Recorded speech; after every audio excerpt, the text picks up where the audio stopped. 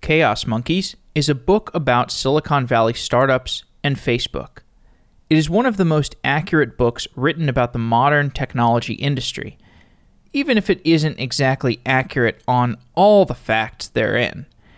It does capture both the negatives and the positives of software companies. It captures the zeitgeist of Silicon Valley in its modern form. Antonio Garcia Martinez is the author of Chaos Monkeys. He wrote the book after going through a gauntlet of prototypical Silicon Valley experiences. Antonio founded an ad tech company called AdGrok. His company was funded by the startup accelerator Y Combinator, and during his time at the company, there were many dramatic events that Antonio tells in great detail.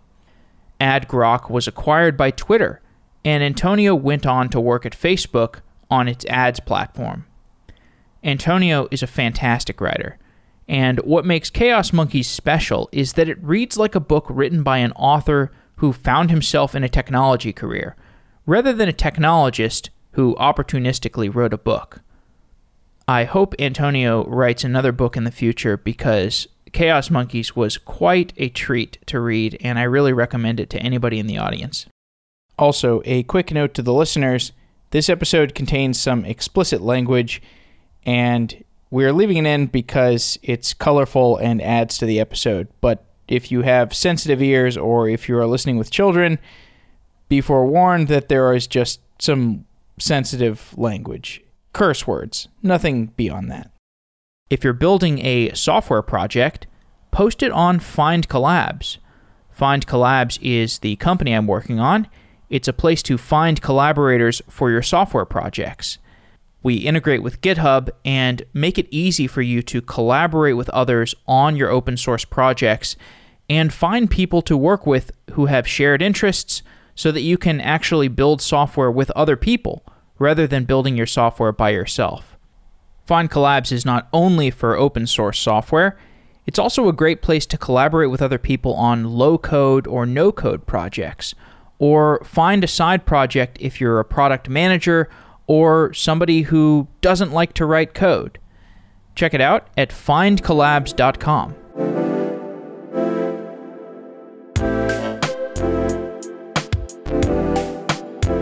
Antonio Garcia Martinez, welcome to Software Engineering Daily. Thank you for having me. You're the author of Chaos Monkeys, which is a book that I really enjoyed. It's a book in which you document the process of starting a company and eventually getting acqui-hired and going to work at Facebook. What are the elements of Silicon Valley that you captured in Chaos Monkeys that had not been captured before that book? I mean, this is going to sound very immodest, but I think most of them, to be quite honest, right? I guess one of the weird untalked about things about Silicon Valley is that there is a sort of code of silence around talking about the inside of it, right? There's so much boosterism inside the industry. And I think there's such an opportunity cost to pissing people off or kind of breaking that code of silence that it's rare for someone to write, I hate using that term tell-all because it sounds like very tabloidy, but a sort of unvarnished version of the reality, which is doesn't necessarily mean that it's gossipy and lurid and whatever. It just means that you're not trying to convey a certain image and or be a thought leader. You're just in a very realistic way telling exactly how things go down, right? And I think it's hard you have to go way back until you find, I think, a book comparable in which an insider basically just spilled the beans. I think the last one I can think of is Startup by Jerry Kaplan that came out in the late 90s, which is like ancient history and probably close to the birthday to some of your listeners, which makes me feel old. But that book still feels very dated, but I think it's still a good book. And in many ways, what I tried to do with Chaos Monkeys was, try to extract the general lesson from the very particular thing that was going on with me. And, I should be clear, I didn't have that spectacular career or anything. I just think I was very emblematic of a general class of phenomenon, right? Like, I went through Y Combinator, had a pile of problems, got sued, couldn't raise money, co-founder issues, and then had your classic acqui-hire, which for those who don't know, it's when you get acquired, but really it's just a juicy hiring package. And it's kind of a failure, to be honest, right? The fact that most acqui-hires are basically failures is, again, one of those unacknowledged truths that everyone knows, but no one really says out loud because everyone kind of wants to paint it like a success. But it's not really true. That wasn't the goal of the company when you were raising money, right? And then transitioning as a relatively early employee on the Facebook ads team and seeing what that was like before, during, and after the IPO, I think was also another very emblematic experience. And so, I think in some sense, you want to look at, if you want to take the entirety of Silicon Valley as like the lifetime of a company, I think I captured the very early stages, like the seed stage, right? A little bit of the early stage acquisition stuff. And then somehow I just teleport to the IPO, right? And if there's anything I sort of fear that I missed was that sort of middle stage of scaling the company, because the companies in which I was in a mid-level startup, never quite got to the IPO stage. And so in some sense, I showed very much the early part and the last part of sort of the company entrepreneurship cycle. There's some comparison to be drawn between Chaos Monkeys and Liar's Poker. Yes, that's such a flattering comparison, but yes, I thank you for the comparison. I think it's a fair one. And one point of comparison that I'm curious about is, one thing that was funny about Liar's Poker is he wrote it as a critique of finance, yes, and other people treated it as a treatise of why you should get into finance, which is this really bizarre outcome. Do you know if Chaos Monkeys had that same effect? Oh, yeah. No, it did. It absolutely did. So for your listeners that don't know, because again, it might be slightly ancient history. So Liar's Poker was Michael Lewis's first book, right? Michael Lewis, famous guy from Moneyball and The Big Short and all the rest of it. But his first book was this heavily autobiographical, kind of gonzo, satirical take of the mortgage markets in the 80s, like the first credit crisis, right before the current one that I had a very small role in.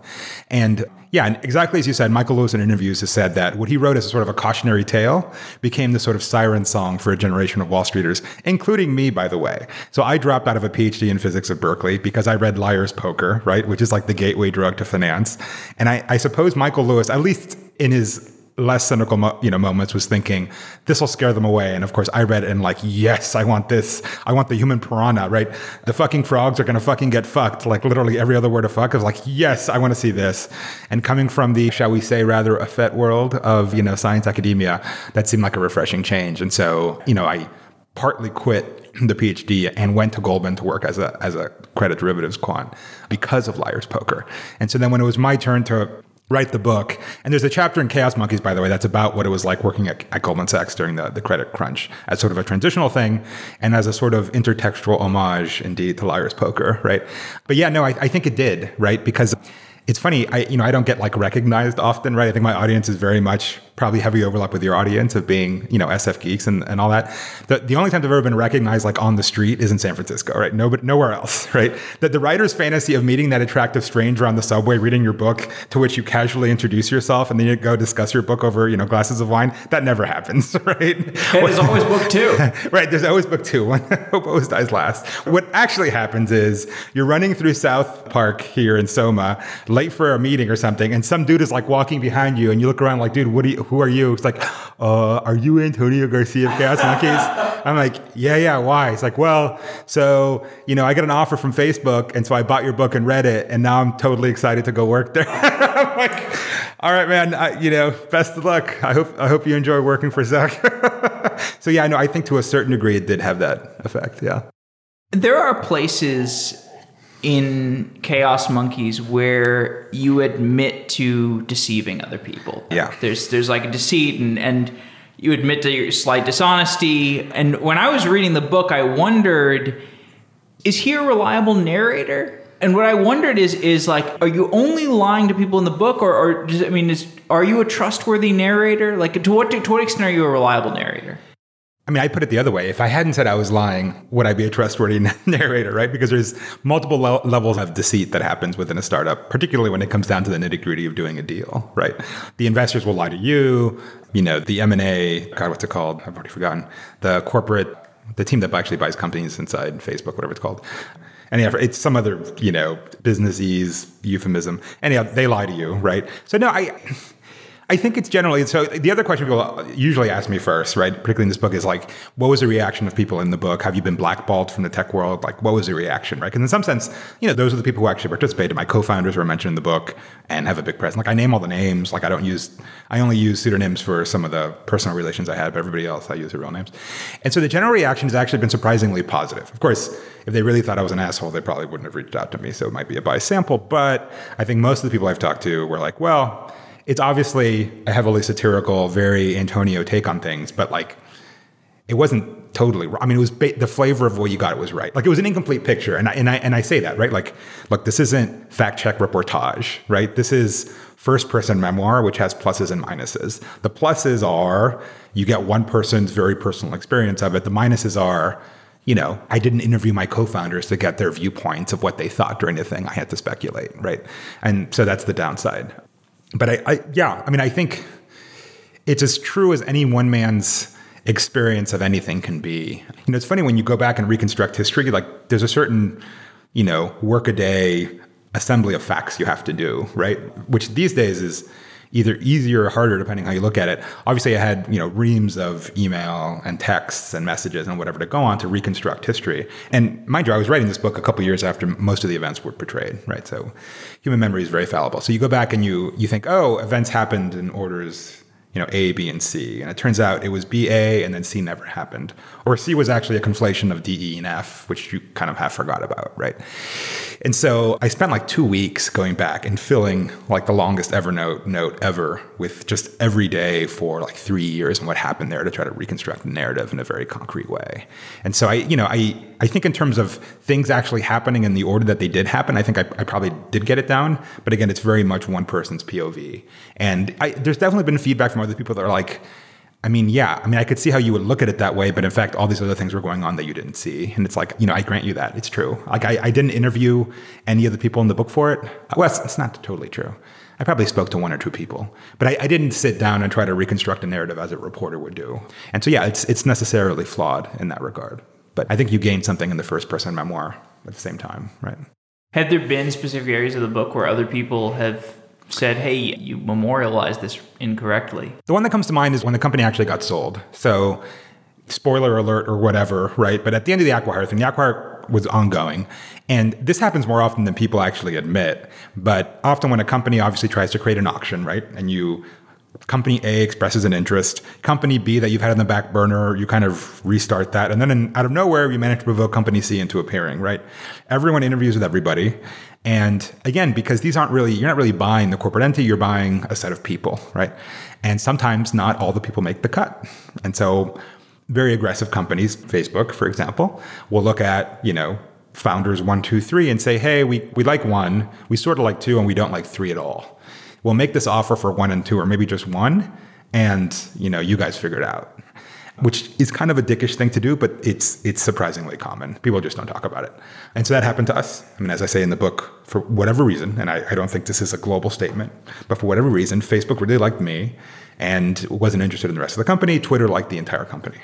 And so it was a strange thing. And I at the time, one of the few good calls I've ever made in technology was that like Facebook would go on. Now it seems like a foregone conclusion, okay, but this is 5 or 6 years ago when Facebook taking over the universe hadn't really happened yet, right? People still thought it was going to die like MySpace. But to me, it seemed pretty clear that Facebook was set for world domination. Twitter was not, right? And they gave me a decent, not outrageous offer, and I was just convinced I had to go to Facebook for whatever reason.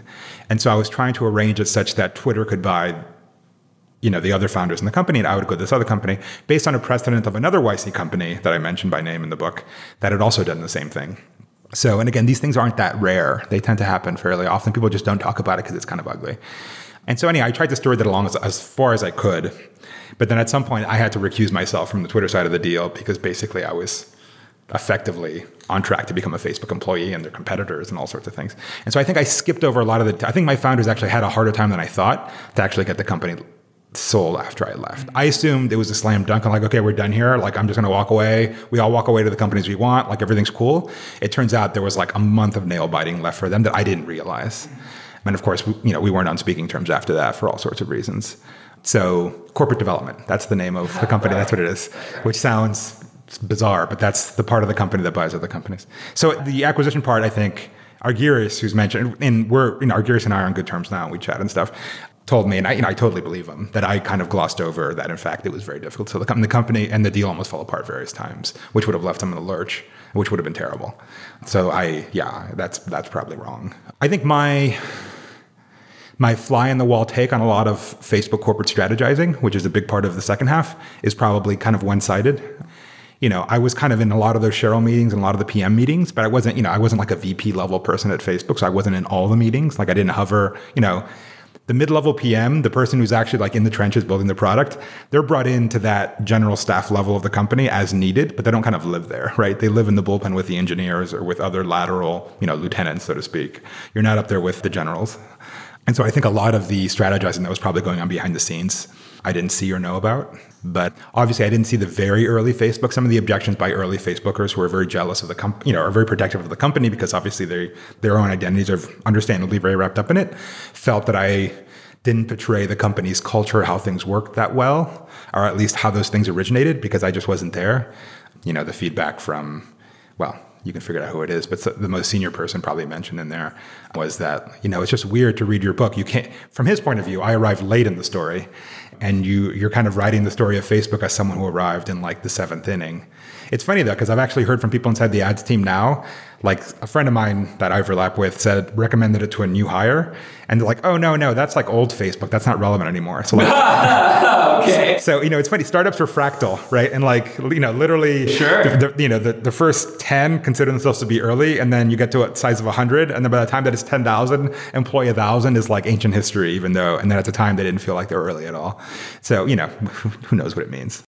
Now, here's something that I think you captured more honestly than I think most. In fact, I think any mainstream book that I've read has captured, although you still didn't capture it to a large degree, is the way that the ads business actually works, which is a very murky sausage factory. Yep. I mean, if people think that finance is shady, right. I mean, the thing is, like, there was a certain point where the smartest people, they were no longer going into finance. They started going into ad tech. That's right. In fact, a lot of the people who were ex-finance people left for ad tech. Yeah. That's why all the biggest ad exchanges are in New York. Yeah, that's right.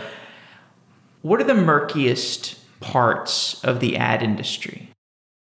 Yeah, and it's funny you mentioned that. So that was my trajectory, right? So I spent 3 years at Goldman as pricing credit derivatives. The credit world blew up, and then I bailed for ads. And then those who maybe don't know those worlds so well, unlike you, usually ask, well, how'd you go from finance to ads? It's like, It's exactly the same. What do you mean? There's no difference whatsoever. You're turning code and data into money. There's less regulation. Well, there's even less regulation and less transparency, right? And you can make as much volume as you want. Right. And you don't have to disclose prices. You can make up prices. I mean, So what's the sketchiest thing? I mean, broadly, and I know I'm going to sound like a fanboy saying this, even though, again, like I criticize the company a lot in the book, it's odd that companies like Facebook and Google get so much scrutiny when in many cases they're the most above board when it comes to that because they have the most to lose. And also they have a direct relationship with the user. In my opinion, the sketchiest people in the ad tech world are companies you've never heard of that I mentioned in the book. Companies like Axiom, companies like Experian that can't seem to go 6 months without a data leak. Companies that sell your geodata from your phone that gets recycled and sold and resold without your knowing it. Carriers like Comcast that sell a lot of your browsing history and your geodata. That's what I find the sketchiest stuff. The third-party data brokers, right? By third party, I mean people who don't have a direct relationship with you. Like the fact that you don't know these companies' names mean they're a third party, right? I'm most wary of that. I mean, broadly, I don't know how, philosophical we want to get here, but I think first-party data use where you have a relationship with a company, you give them data, and in exchange they give you a service, and you're trading off a certain amount of privacy in exchange for convenience or a sense of community or whatever. I think that's kind of a fair trade, and I think users are actually pretty good at like figuring out that trade-off. Where I think there's a whole privacy mafia out there that wants to, agitates for privacy reform and privacy legislation and whatnot. I often call them on like, why do you question users' trade-offs? Like, well, because they don't know what they're doing and they don't know the dangers. I think that's true for a lot of the third parties that sell and resell your data. And I think that's the murkiest world that probably should be regulated more heavily than it is. Yeah. What about bot traffic? Have you gotten into that stuff much? Do you have a sense for how big that? It's huge. I mean, so I don't have a lot of direct experience with that. So Facebook, one of the good things about it, because, there's a whole user ops part of Facebook that basically kills fake accounts. One of Facebook's innovation was having real identity on the internet, right? Like it's ancient history. Remember back on like Usenet and forums, there was no real identity. It was all typically quite anonymous. And that means that people behave like shittily to each other when they've got masks on, right? So Facebook, and they're not entirely wrong here, wants you to have your real identity, one unique account, right? So they go out and they zap all the fake accounts. So by and large, Facebook, and because Facebook only serves the vast majority of its ads traffic on Facebook-owned properties, it doesn't actually get a lot of bot traffic, or far less than like the wider world of the internet and mobile apps. So they don't have a lot of the issues of, I'm sure you've seen these viral videos of a wall of phones in China or India or Russia, right? Where they're like running software that has people clicking on ads and they're getting ad revenue and it's all fake, right? That wasn't really an issue at Facebook. And as a result, they weren't used to dealing with it, right? They didn't have massive anti-ads frauds teams. And in fact, if you believe the rumors, which I think are credible, they made one acquisition called LiveRail, which was a video ad exchange. And it basically imploded because the amount of fraud on there was huge. Facebook didn't know how to deal with it, among other issues. And it just ended up dying. And so, I don't have a lot of direct experience with it. I mean, Facebook, in some sense, gets anti-fraud for free by having real identity, unlike most of the internet. So I never really encountered it. I mean, it's not to say it's not a real problem. It is a real problem. Right. But I think it's a much bigger problem on the wider internet than it is bot traffic and then ads code running where the user doesn't actually see it, right? Like one ad loads, but they hit 3 pixels and they charge 3, like all that sketchy crap that typically doesn't happen on Facebook because, again, real identity is usually on there, and then they serve their own ads, right? They don't use third-party ad serving, so it's harder to cheat it. So I'm not familiar with it, but it is a massive problem, and the problem is one of those problems that nobody's incentivized to fix it. Right. The only person incentivized to fix it is the one with the least power to fix it, which is the advertiser whose dollars are being wasted, right? Right. That's the funny thing is you have this layer of indirection with the agencies who are actually spending the dollars of the advertiser, right. And I mean, that's a perversion we don't really have to get into, but it's just funny because I asked an ad tech person about this, and they were like, I don't think it really matters because it's priced in to the ads. I'm like, I'm not sure about that because you have this incentive misalignment between the agencies and the actual advertiser. Right.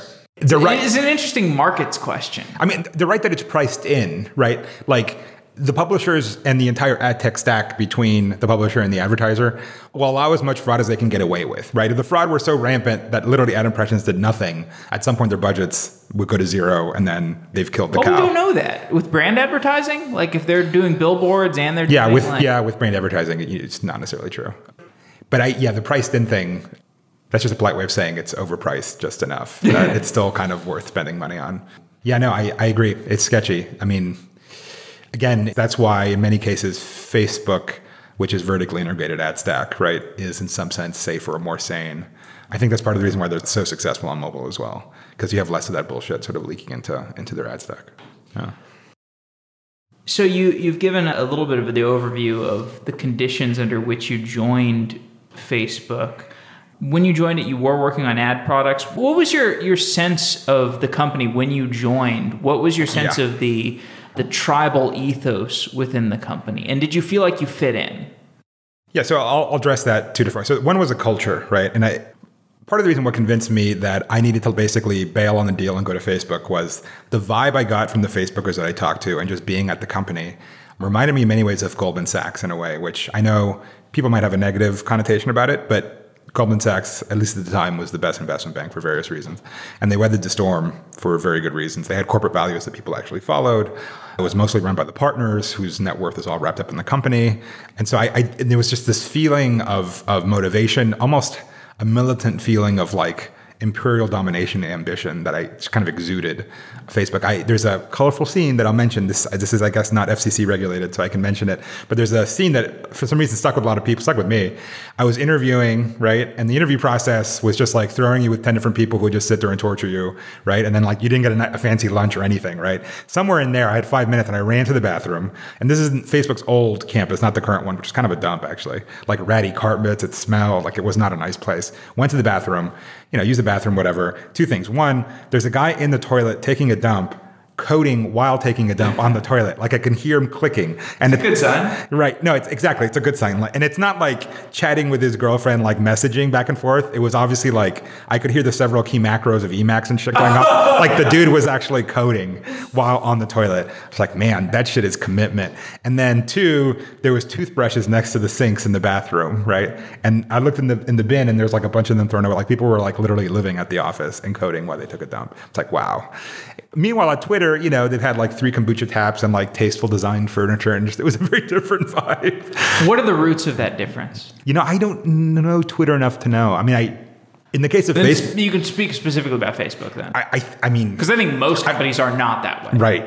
again, I wasn't there when it was founded. I wasn't part of that founding crew, but the vibe I got is that it was still, undergraduate engineers working in a dorm. That was still kind of the feeling, right?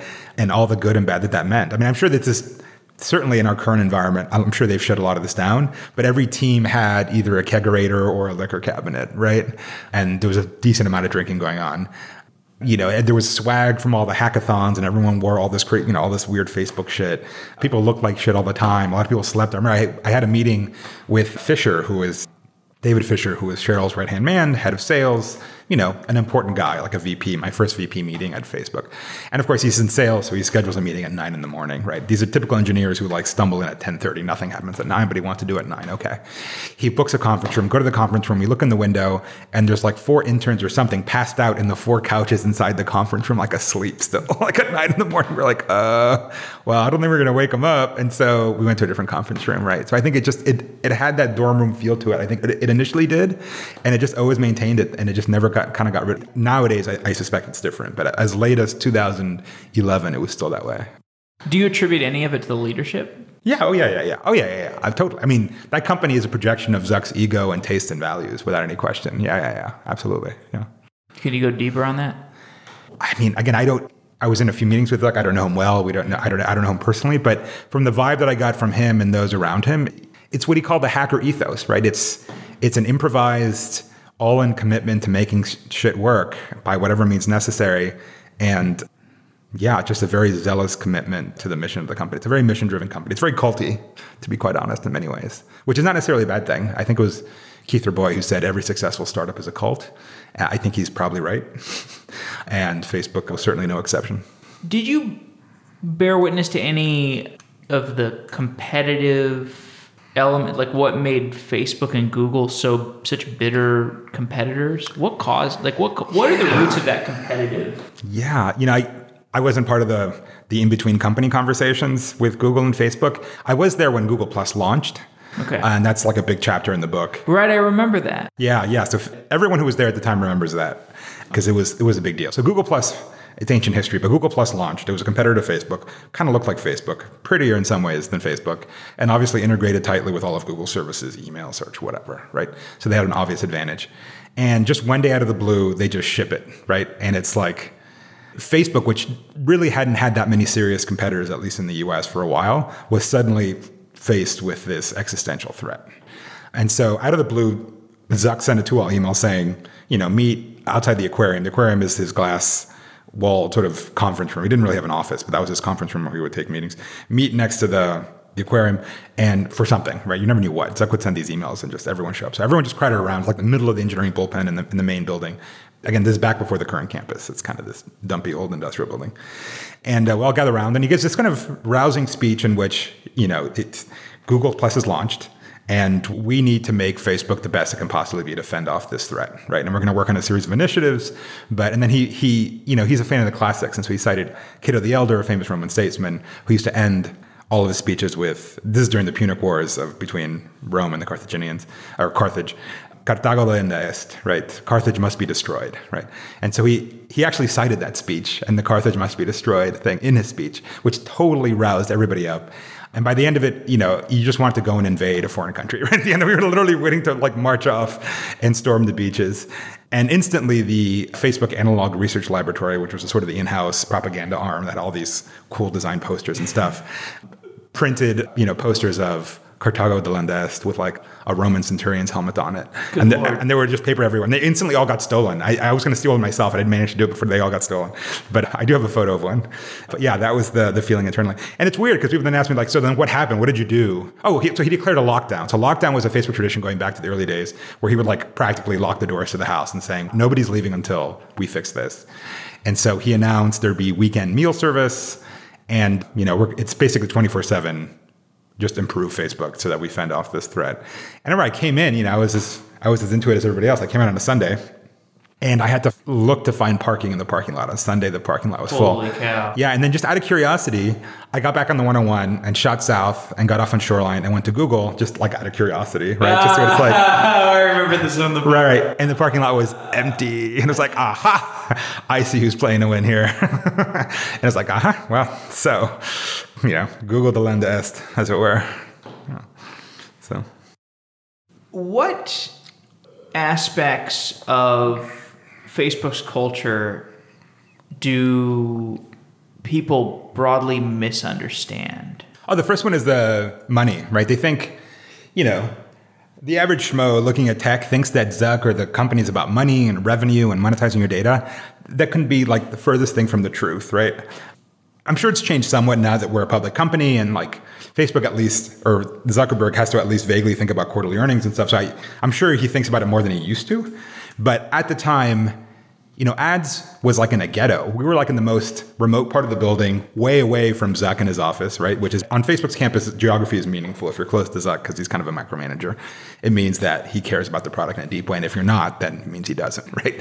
And so we were far away from Zuck, couldn't get his attention or priority on things. So yeah, the company, he said it in the S1 and nobody believed it because it sounds naive. And again, this is part of the reason why I wrote Chaos Monkey. It's like, you don't understand. These geeks actually believe what they're saying. You think it's like some soundbite. It's like, no, which makes them way more dangerous, actually. But he said it in the S1, we don't build products to make money. We make money to build products, right? That was the priority inside Facebook. And I don't think that's ever changed in a deep way. Ads exist as a necessary evil to pay for things, but it's not the goal of the company. It's not the priority of the company. That's not how they think about the world. And so I think that's one thing that the outside world gets deeply, deeply wrong. And again, and as I warn in my book, that makes the company even more dangerous, right? Because, a greedy businessman who wants cash, that person is very rational and understandable and predictable. But, a prophet of a new religion, along with their, the religious army of cultists that they have, who knows what that person's going to think or do. What is the goal of the company? I think it's encoded in their original founding, mantra, a more open and connected world. I think Zuckerberg and that executive, staff wants to make the entire world stare into a Facebook property and be at the center of how humans communicate with each other, whatever that might be, whether that's, basically an instant messaging product like WhatsApp, whether that's a vehicle for personal self-actualization and narcissism like Instagram, whether in the future it's finally the time for virtual reality and it's Oculus, whatever it is, Facebook wants to be at that exchange between technology and human social life. That is the goal. What are your personal critiques of the way Facebook builds products? I think they can be criticized for being a little bit quick to ship, like shipping a kind of half-assed, half-baked product and just throwing it over the wall and seeing what happens and then fixing it along the way. I think they can be very aggressive about shipping things in their most, aggressive, sort of market penetration oriented type product. And then when it doesn't quite work out, they lose interest in it after 6 months and forget it. If you look at, for example, the Cambridge Analytica scandal, which can be its own separate podcast episode, I'm very skeptical of most of the claims in Cambridge Analytica. In fact, I think they're totally overblown in terms of their impact on our political system. Right. But I think in terms of one thing you can critique Facebook out of that and why it happened was, they shipped this thing called Facebook Platform back in the day, which most of us has probably forgotten, but back in the day, remember, there used to be like an integration with Spotify, and you'd listen to a piece of music in Spotify and it would appear in your newsfeed, and you'd annoy all your friends because you listened to that one song 12 times. And the idea was to like interject Facebook with all the stuff you do on the internet and have it be kind of the social layer around everything. That was the plan anyhow. Didn't really work out, right? Adoption wasn't great. People got annoyed by a lot of it, and they had to tune down its distribution and feed, which basically killed the product, right? But they shipped it with pretty loose restrictions around what apps and developers could do on the platform, right? Basically, anybody, any developer, like anybody, you, me, anybody, can go and get an self-service app ID and launch an app on Facebook. And if you convince enough people to use it, millions of Facebook users would be using your app and potentially opting into having their data used in all sorts of ways, right? And Facebook launched it that way to be super aggressive to get people to adopt it, and then kind of forgot about it and left the barn door open. And when Cambridge Analytica, which was obviously a shady company, I don't think anybody would debate that, came along and tried to exploit that loophole, they were very slow to react to it, right? So I think that's certainly something that you can criticize the company for. They should have cut off Cambridge Analytica very early on. The moment they saw anything was going, that they were doing anything weird, and they noticed it early on, they should have instantly blown them out of the water and cut them off, but they didn't. So I think that's a real criticism. Another element I like about your book is, in recent years, we've really seen such attention being drawn to the tech companies from, media outlets. They're just chomping at the bit to report on these tech companies. And like yesterday I was reading there's a recent Wired piece about, I think it was called like 4 years inside Google's toxic something, whatever. And, you read something like this, and this is actually from Wired. Yeah. And so you read it, and it's like there's a lot of anecdotes. There's a lot of stuff that's like definitely factual in there. But you still wonder, like, is this an accurate perception? Like, is this an accurate retelling of what they are retelling? Is Google really falling apart at the seams the way that they portray it? And is this to what extent are they selectively cherry picking stuff to make it look like this culture is just falling apart? Right.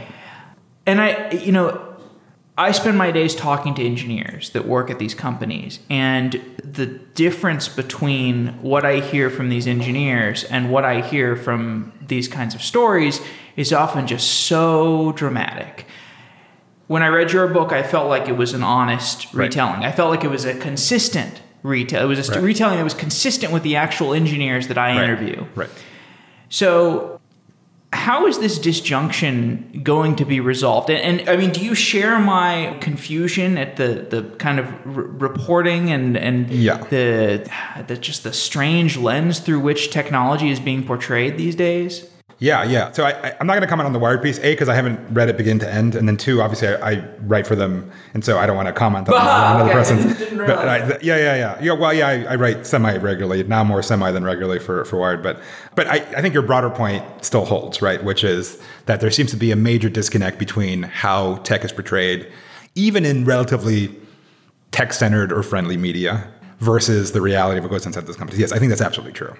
And I think as one of the few people who's worked in technology companies and also has gotten paid to write stuff. There aren't that many. That Venn diagram intersection is relatively small.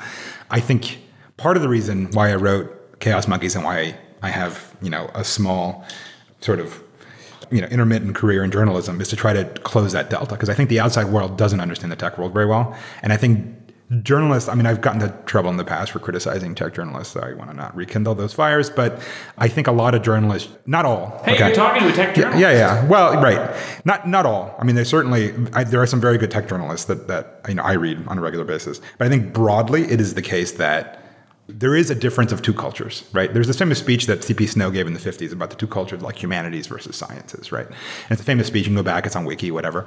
And it's just, there's just a different way of looking at the world, right? And I'm not saying it's exactly analogous to that split, but there's a split here that, what am I talking about? Here's one thing. There's two types of people in the world. You either hear about a piece of new technology that, is innovative and foundationally changes something about how the way the world works. And you either reflectively say, fuck yeah, foot to the gas. Like, let's just see how far this goes. Or you say, oh, no. Let's hit the brakes, precaution. Let's see what, let's let regulation catch up to it. And I think that, for example, the difference in that answer is part of the difference between the engineers, the product managers, the actual practitioners inside tech, and the journalist class who comments on them. They have very different attitudes of the average techie thinks technology is inherently good and that you should do technology for technology's sake. And if you break a few eggs along the way, to mix a bunch of metaphors here, then that's kind of just the way it goes. And I think journalists are like, no. I think for many tech journalists, they feel, it's clear from their writing that they feel that they're in the same relationship with tech companies in some sense that tech journalists during the financial crash were with the banks, right? We're here to sort of criticize, to shed light on this murky world, and to stand as the public's advocate or something. This sort of, to be honest, it's kind of a savior complex that they have towards these tech companies, right? Their attitude is not, there's all this weird shit going on, and there's a lot of weird shit going on, that's for sure. And I'm gonna try to figure it out and explain it to somebody who doesn't live in it. I don't think that's the attitude that most of them have. Most of them have the journalist is hero, little press hat sitting there trying to get to the bottom of what's going on, and then get the juicy anecdote from some disgruntled employee and weave some narrative around it that paints it as if Google, which is almost worth $1 trillion, and I'm sure the stock has been up 20% this year or whatever, is falling apart, which obviously it isn't, right? And there's actually no real threat. I'm constantly chiding people who are predicting the demise of Facebook. It's you realize, Facebook seems so out of touch. No, they're not out of touch. They're looking at the usage and revenue dashboards, right? Exactly. And they don't see it crashing, right? So I think it's funny because here's the other thing about journalists, and they seem so unself-aware often that they criticize, Facebook for fomenting this culture of like fake news, of no consensus truth, but they themselves get as fooled by their own spectacle as anybody else. Like they, they're like, how can Facebook survive the negative media cycle, right? And they announce results and the stock goes up 5%, and they're just like gobsmacked. It's like, you realize this little story you're weaving has very little to do with any actual reality whatsoever, but that's the only reality they see, right? They have no reality check on their claims about the world, right? Like scientists do an experiment and like, oh shit, the theory is wrong, right? Or a product manager tweaks a thing and does an A/B test and oh shit, usage is down. Like, but there is no such thing. There is no reality check, right? So that you can swirl in this like spectacle forever and then just not understand that, in fact, you've just diverged from the truth. And so I think that happens a lot in the case of tech journalism. And it's a shame because I think there are real issues. I mean, the journalists are not totally wrong. I think tech will cause some disruptions that have negative externalities without any question. But yeah, I do think that, I mean, the other thing, and I hate to say it, and again, journalists always hate when you say this because it sounds like such a dick thing, but none of them have ever worked in tech. Like they're like, oh, but you only spent 2 years at Facebook. Yeah, that's 2 years more than like your entire class put together. Like, sorry, you have never sat in a product manager's seat and been given a mandate. Look, here's a chart. Make this shit go up in the next 6 months and like do it.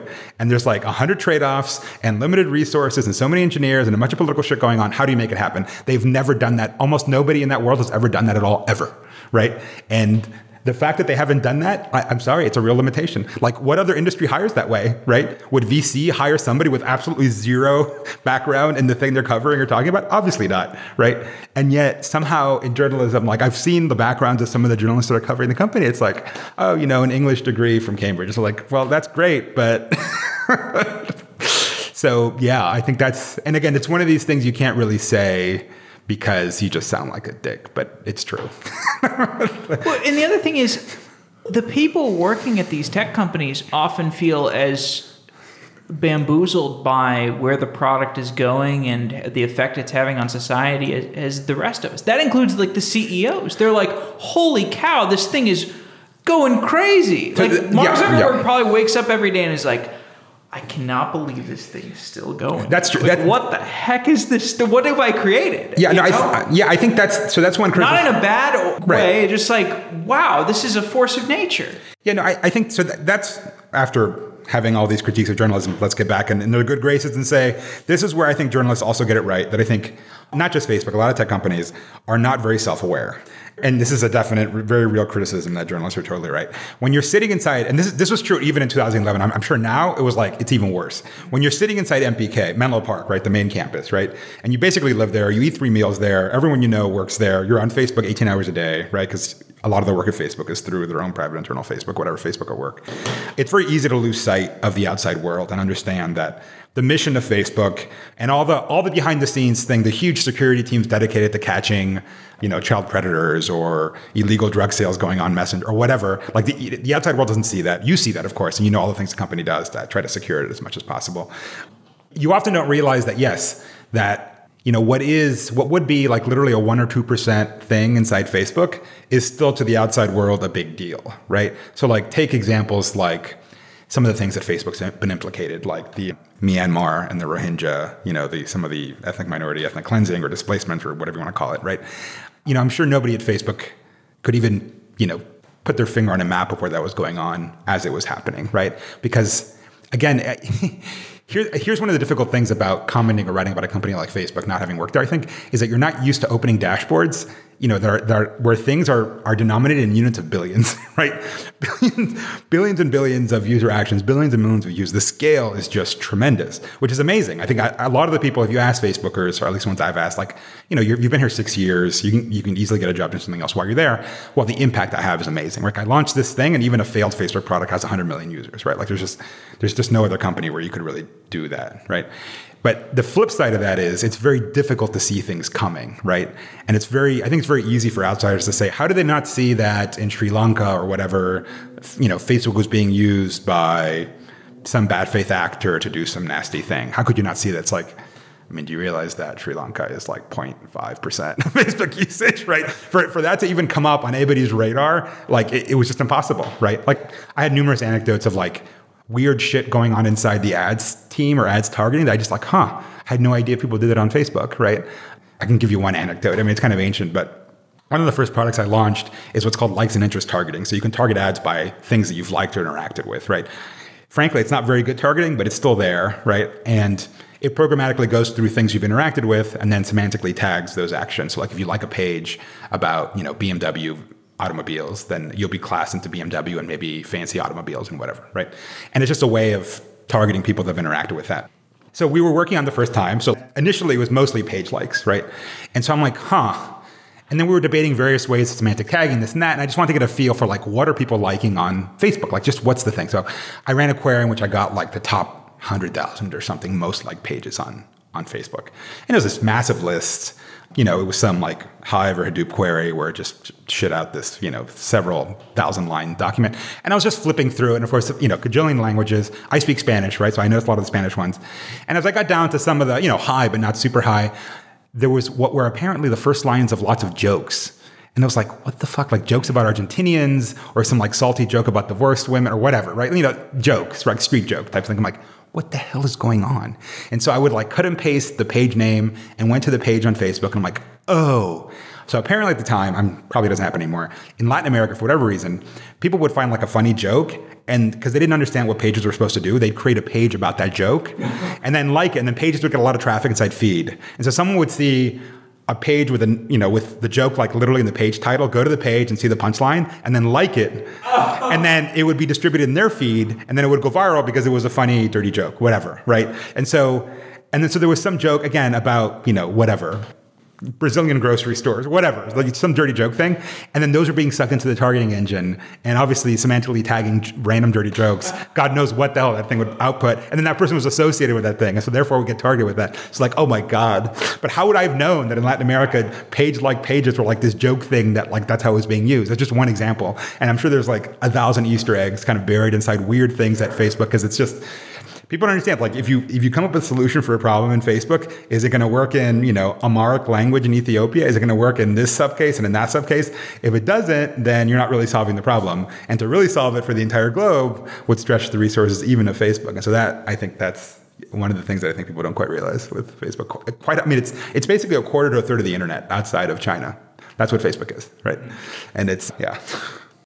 There was an episode of This Week in Startups fairly recently where you were on it. And oh God, you've done your homework. Yes. That episode was so good. I've listened to, I think, each of the episodes that you've been on that show. Wow. I'm a huge fan of This Week in Startups. I love that show. Jason's a funny guy. Yeah. That guy is such a good podcaster. I mean, you guys have a very good rapport. Yeah. Not our first rodeo. I think I've been down there at least 3 or 4 times. I found out about your book. I think I first heard about it on his podcast way back. He did a great interview with you because he's got this kind of literary bent to him as well. I mean, he started life as a journalist, right? Right, exactly. Yeah. But you guys had this episode about where you were talking about Libra. It was just very funny because he owns at Libra. Right. This whole thing is so funny. Yeah, Jason has his finger in so many pies. He does. How did he end up owning that domain? Whatever. Right. Yeah. But you had a pretty interesting point, which I think has a lot of truth to it, which is the idea that Facebook's pursuit of this Libra cryptocurrency effort, whatever it pans out into, whether it turns out into a nothing bar or it turns into something significant, is that it does represent some ambition that Facebook has in the company. How would you contrast that ambition with perhaps what you see in other top companies? Again, going back to your earlier question about what drew me to Facebook early on, I think one of the things was their ambition, right? When they thought, and sometimes it comes off as comical, but when they have a messaging product, we're going to have like the biggest messaging product in the world. When we have a payments thing, it's going to become the new currency, right? It's going to replace the American dollar or something. It's always this sky high ambition, which is great, right? Which is really great. And, I had feared, I was feeling, the interesting thing about why I think Chaos Monkey was interesting is that it captured that period, that transition between when Facebook went from, big startup, like it still felt very startup-y when I joined. Like I was the first product manager in ads targeting. Like the company was already making almost $1 billion a year, was a year away from the IPO, and there had never been like a targeting roadmap. Like no one had actually sat down and said, what should we build to target ads? It just had never happened. The engineers had just built whatever, right? And so it's just incredible that late they were still doing it. So, but watching the company go from that to politics, that's the bad side. Good side, more strategic long-term planning. Like we're going to do this over the course of a year, right? Versus like, just ship this shit and see if it works. So that was interesting to see. But I think you also saw the beginning of a little bit of complacency set in, right? Like, and certainly people that stayed there longer than me that I'd still talk with off the record about like, hey, how's it going inside the company and whatnot. It seemed like they weren't necessarily inventing the future in the way they used to, right? Like, remember, they were the first one that had like uploaded video, photo tagging, newsfeed was an invention that they came up with that was horribly controversial at the time. People hated it when it came out. And yet it seemed like they had a special creative development lab where they had like really good designers and product managers trying to come up with new apps. So they launched like a Snapchat clone and like a Flipboard clone. I forget their names, but they're all forgotten basically. Sure. And like they just weren't, it felt like they weren't creating on the user facing side. Like the ad side was doing a lot of innovation. User facing side didn't seem like it was coming up with radically new stuff. And I kind of feared like, what if they just stopped making the big bets, right? And then, yeah, the Libra thing, and again, I'm not a crypto expert. I can't really handicap its chances in the wider crypto world.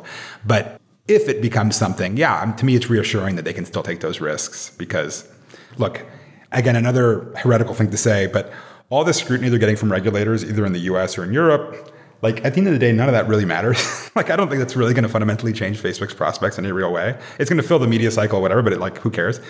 But I think if Facebook stopped taking the big risks, then I think that actually is an existential risk because there's no, I mean, funny, there was this thing called the Little Red Book, which you can actually Google it, parts of it are online. The designer who made it is part of his portfolio. I mentioned in the book. So somewhere in the beginning of, I think, 2012, we all got to work and there was like literally like Mao's Little Red Book, the famous book that he distributed. There's a Little Red Book on our desks. And, it was a lot of corporate propaganda. It was produced by the same, I think, Analog Research Lab that produced the posters, right? And on the final page was this sort of memento mori. It was a black page with white text that said, if we don't invent the next big thing, our competitors will. And the internet is a cruel place. You don't even leave ruins. And that's it. That's how the book ends. And so you can find that online, by the way. Just look up Little Red Book, Facebook, and you'll find it. And so I think that sort of Roman sort of feeling of history and of inevitable decline is something the company was always very aware of. And so I think they've tried warding that off in various ways. One, acquiring obnoxious startup founders like me for a while. I think that was part of their plan to try to hybridize the entrepreneurial DNA with the bigger company DNA, which I don't think worked particularly well. And now I guess it's betting big on crypto. I mean, there's other reasons you can guess as to why they got into crypto, right? I mean, I think messaging is obviously the future for Facebook in many ways. And there isn't a lot of history of companies monetizing messaging via ads, right? They're kind of intrusive. In the case of WhatsApp, you don't actually get a lot of data because you can't actually read the messages due to end-to-end encryption. So I think the part of the push for the crypto thing is just becoming a payments platform to monetize the messaging side of Facebook, right? Which is very similar to what WeChat does. But I think I was heartened in a way that Facebook is still willing to roll the dice. I mean, we'll see, of course, if it actually becomes the world's reserve currency. Yeah. Since you left Facebook, you have become a writer, a journalist? What do you? I guess. What do I do? I know people ask me, what do I do? And I wish I knew. I wrote this book and it did well and whatever. And then I have used to have a semi-regular column at Wired, written for Guardian, Washington Post, this and that, tweet a lot. Working on book 2 and thinking about, Substack, the company Substack that does pay news. Yeah, they're getting pretty big. I know the founders. They went through YC. And I'm sort of on there, and they've been pushing me forever. In fact, if Hamish, the founder or the CEO, reads this, he's probably going to nag me to start. I've been thinking about starting, the newsletter in a more serious way. So I'm also thinking about maybe going back to tech potentially. But this business of being a blue checkmark guy who comments on things, like. I think so. Here's the thing. Here's what I think you should do. Not to be your okay. Let's hear. No, tell me. Tell me. I think you can do both. I think it's sort of like, I don't know if you've ever heard like this Warren Buffett quote, but he says like, I like being a businessman because it makes me a better investor, and I like being an investor because it makes me a better businessman. I think that's what it is with your writing. Like you should keep writing. I really think you should start a podcast. And just do it concurrently with your business work and whatever you end up doing entrepreneurially or. No, I think that's right. It's funny. I was complaining to my ex that the second book isn't going as quickly as the first one, and I was getting bogged down. He's like, "Yeah, you know why? Because the book isn't about you. That's why." It's like you're such a narcissist. It's not about you, and so it's not going as quickly. So if you made it focused, or if your future book were about you, you'd get more focused on it. So she might be right. I think you're probably really right about that, actually. Yeah. And I'm not one of the, like, I feel illegitimate when I write about things that I don't deeply know about, right? Like I've done a few reported pieces and I've done a few columns on domains that I don't consider myself an expert in. And I get this terrible sort of imposter syndrome feeling of like, I don't really know what the fuck I'm talking about. And I particularly hate it. I mean, everyone gets that to some degree, but I particularly hate it because I often trash people who comment about things I do know something about or feel I know something about, like ads, data, and privacy, things that I've actually worked in and understand. And like, I see them writing about it and like, no, this is wrong. No, this is just like patently false. And so I'd hate that to happen to me. And so I've done some pieces on like autonomous driving. I did one on like deepfake technology. And like, yeah, it felt kind of deeply, I mean, I consulted people in the space after the fact, so I don't think I stuck my foot in it in a deep way, but it was still this deeply uncomfortable feeling of like, do I really know what the fuck I'm talking about? And so, yeah, I think I need to write about things that I'm personally involved in, otherwise I just can't do it. Do you still spend a lot of time doing disaster prepping? Oh. Yeah, so, God, I don't know how that fucking meme has been associated with me for so long. It's not totally wrong. So, okay, look, a little bit of bio, particularly if any of your listeners read my book or follow me on Twitter or whatever. So Chaos Monkeys, the book, was written up in the Northwest in what's called the San Juan Islands, which is this chain of islands that almost no Americans know about between Vancouver and Seattle. It's very beautiful, very kind of remote. And on a whim, I bought a few acres of land up there right before the book came out. And then I've been homesteading it, like, putting in a well, putting in an off-grid solar system, setting up structures of various sort, like a pioneer-y type thing, which I know sounds all very, Oregon Trail and all very weird, but it's actually in, the rural West is not that unusual. A lot of people, still a lot of vacant land. You just buy land, you put a caravan or a yurt on it, and then, you work. And over the course of 5 or 6 years, you build a house slowly. And, you've got a house and a family and whatever by your 30s or whatever. Like, it's very typical up there, right? Banks give you construction loans to do it. Like, it's not that unusual. So on the island, I'm just known as like, oh yeah, another guy who's doing the weird land thing. But like to the rest of the world, I'm like this prepper survivalist or something.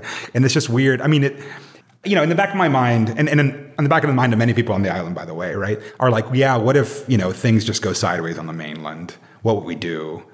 And so, yeah, there's some thought to that. Like, I don't think it's crazy to think that in the next 20 years, there's a 5% chance of, a major social crisis of some sort. I could see that happening. So, yeah, there is some element of prepping to it. But, for a while, I was really concerned about the automation crisis, putting everyone out of work. I've become less alarmist about it and the more I've thought about it and talked to people. So I don't think we're going to end up in a totally Elysium-style future. Elysium is that film in which, like, the wealthy are living in a spaceship and everyone's living in some hellscape. I don't think we're going to quite end up there. You read that book, The Road? Yes. Oh, well, actually, no, I've seen the film, which is actually a wonderful film. Yeah. The book's pretty good, too. But, yeah, I can't remember what, maybe I heard you on an interview or maybe in the book you talk about it, but I was like, well, he'd be all right during the road. I don't know about that. Or maybe not. I mean, I'd be better than your average San Francisco resident if I was in the islands, right? Yeah. But yeah. Anyway, okay, back to just a few more questions about media. So how have audiobooks and podcasts affected the book business? Oh, hugely. So I'm a big believer in whatever you want to call it, on-demand audio, whatever it is. That whole, to me, the difference between audiobooks and podcasting and radio at this point doesn't really matter, right? It's just the user experience of it. I think it's a huge thing. I think this is like a mega trend statement, but I think we're becoming more fundamentally oral and tribal cultures, right? Like the spoken word and oral communication and very personalized communication is the way forward. And I think if you look at, I'm not a total book publishing expert or anything, but I've kicked around a little bit. If you look at like the digital revenues of big publishers like HarperCollins, which published Chaos Monkeys or whatever, their big growth areas are not Kindle. Kindle sales are pretty flat. I mean, total book and tech nerds have their Kindles and like that's going to be there. It's not going to go away. But the Kindle isn't killing paper books. Audiobooks are, right? Audiobooks are taking off in a huge way. People just do things. They work out, they work, they whatever. That doesn't take 100% of their CPU. They want something in the background, and podcasts and audiobooks are there. And everyone has a network computer in their pocket now, right? That does everything. And so, yeah, I think audiobooks and on-demand audio are a big thing going forward. There's probably more podcasts than there should be, to be clear. But that said, I don't think podcasts are going away. And by the way, like I have as many reviews or more on Audible than I do on Amazon. So it's funny, like I'm a writer, but I really have listeners. I don't have readers, right? Like I'm sure somebody plowed through 500 pages of text of Chaos Monkeys, but I suspect probably most people, and obviously I have a somewhat biased demographic, it's probably early adopters and whatnot, but more people probably listen to Chaos Monkeys than read it. So, what could the rest of the business world learn from Facebook? Oh God. I don't know. It's funny. Like when you do a book, right? Like they make you do like the media tour thing. So I did a bunch of like radio, like random radio stations in Atlanta. Like, oh, the small business radio show, and they're talking to me. And it's like, what lessons do we have from Facebook for like someone who runs a laundromat? It's like, I'm not really sure. Yeah, I'm not sure. Facebook is in such a weird business that I'm not sure that there's that many lessons to draw. I mean, the level of focus and mission focus that everyone has, like there's definitely a feeling of cohesion inside the company. And I think that, but that's not a lesson really. I mean, one of the most alarming things about Facebook, I think in the recent past is the number of leaks that have come out to the media, right? And the fact that people are leaking to Facebook is a really bad sign, because Facebook used to be really tight-lipped and leaks didn't happen, but now they do. And that's not good. Not good in what way? It just shows that there's somebody disgruntled internally or someone has some political axe to grind. Yeah, but I mean, that the little red book level of tribalism, that's never sustainable. That's Why insanity. Not? I don't know. Yeah, the question is, can you scale it up to 50,000 people? And the answer is maybe no. Well, maybe you have to create... Not a chance. We have the cult of Y Combinator breathing down its neck, Right. It's a much more sustainable cult. Maybe, although, some would claim that it's changed as it's gotten much bigger. I was at Demo Day a couple days ago, and it's very different than when I went through it. It's much bigger. Yeah, that's the whole Dunbar's number thing, right? The 150 people you've got in your head, that's like the basic hunter-gatherer tribe, which we've evolved to kind of keep in our heads. And even when we live in cities with millions of people, we still basically know 100 plus people in our lives. Yeah, it's hard to scale beyond that. I don't know. Look at the Roman Empire. Look at the U.S. Army in World War II. There's examples of large organizations, but that, those were higher stakes things than social networks. So, yeah. I don't know that most companies should be run like cults. I don't think they should be, right? Like the reality is that cult-like dedication, the 16-hour days, whatever, work in a domain in which you achieve market dominance very quickly. Like slowing down for 6 months is the difference between success or failure. That's not true for most businesses, let's face it. And the rewards of getting it right are immense, right? Due to the scaled nature of technology, right? Facebook's revenues went from, when I was there, barely $1 billion a year to what they are now, which is touching $60 billion, right? In the span of 5 years, right? That's massive growth. Like what other business grows that fast? So in that world, I think you can live inside a religious cult and call it a business. I don't think most people want to live in cults either, right? Yeah. And I don't think there's nothing more pathetic than some totally regular company that really isn't that cool or exciting and shouldn't inspire that much devotion, trying to get people to to believe in it. People who want the religion more than the cult. I guess that's what YC is. More you just go once a week, you have dinner. Yeah. It has a cultural air to it. Right. But it has a set of common values, right? Common values. There's a network there, right? Being a YC alum means something when you meet other YC alums. But you can leave, you can downgrade. You can sort of leave. Yeah, you can choose to not participate and be that full of a person. I haven't met any YC people who hated it and wanted to leave it. Right. But yeah, how do you maintain that unit cohesion? It's hard. Humans bond over a common enemy and shared suffering, right? That's what they bond over. And in your average business, you don't really have a lot of that. But in startups, you do. All right, last question. What do you think Facebook will look like in 10 years? Good question. What's the Yogi Bear? Things are hard to predict, particularly the future, right? Extrapolating from media trends, I think messaging is going to be big. WhatsApp will eventually be bigger than Facebook.com or the Facebook, the app. Messaging, and this is public. This is not some brainwave. It's just that Zuck says things and nobody believes them, or they don't understand the full repercussions of what he's saying. And then, 3 years later, when it comes true, it's like, oh, what a surprise. He's basically publicly said messaging and privacy are the future. And by privacy, it doesn't mean what most people mean by privacy. What privacy means is private groups, right? Administered, locally within that group, not necessarily filtered or admin by Facebook. And then, point-to-point messaging or group messaging inside WhatsApp, which is, how most people overseas, or in certain countries, the biggest growth is not Facebook or Newsfeed, it's WhatsApp, right? That's the biggest growth. So I think that's going to be big going forward. And no, Instagram's not going to go away, but I think Instagram is for direct-to-consumer brands, influencers, narcissists of various stripes, right? Who just want to project a certain thing. And then a lot of advertising revenue is going to be pouring through Instagram, right? Because it's great, obviously, for e-commerce, for branding. It's made for advertising. So I think Facebook's going to become basically Instagram and WhatsApp. That's going to take less than 10 years. That's 3 to 5 years. And then Facebook, I actually deactivated Facebook, but as someone who deactivated Facebook, the thing that I miss, I think, are the ones that are going to become the most critical, which is private groups, interest groups. There was a group on my island in the San Juans That's like the public bulletin board. It's the only way to get information about the island. And now I don't have access to it, and I really do miss it. So I think a lot of that is what's going to be Facebook in the future. And then, of course, is VR finally here, right? Like anyone who's been in tech for any period of time, it was always the year of VR, just like it's always been the year of Linux desktop, and like neither ever fucking happened, right? And so is VR finally here? Maybe it is. And if it is, and Facebook actually manages to own that, or at least the social aspects of that, that could be really big. So Facebook might just end up being a VR platform for virtual socialization, WhatsApp for point-to-point messaging, and then, Instagram for brands, influencers, and fashion and whatnot. Antonio, thanks for coming on the show. It's been great talking. Yeah, great. Thanks for having me.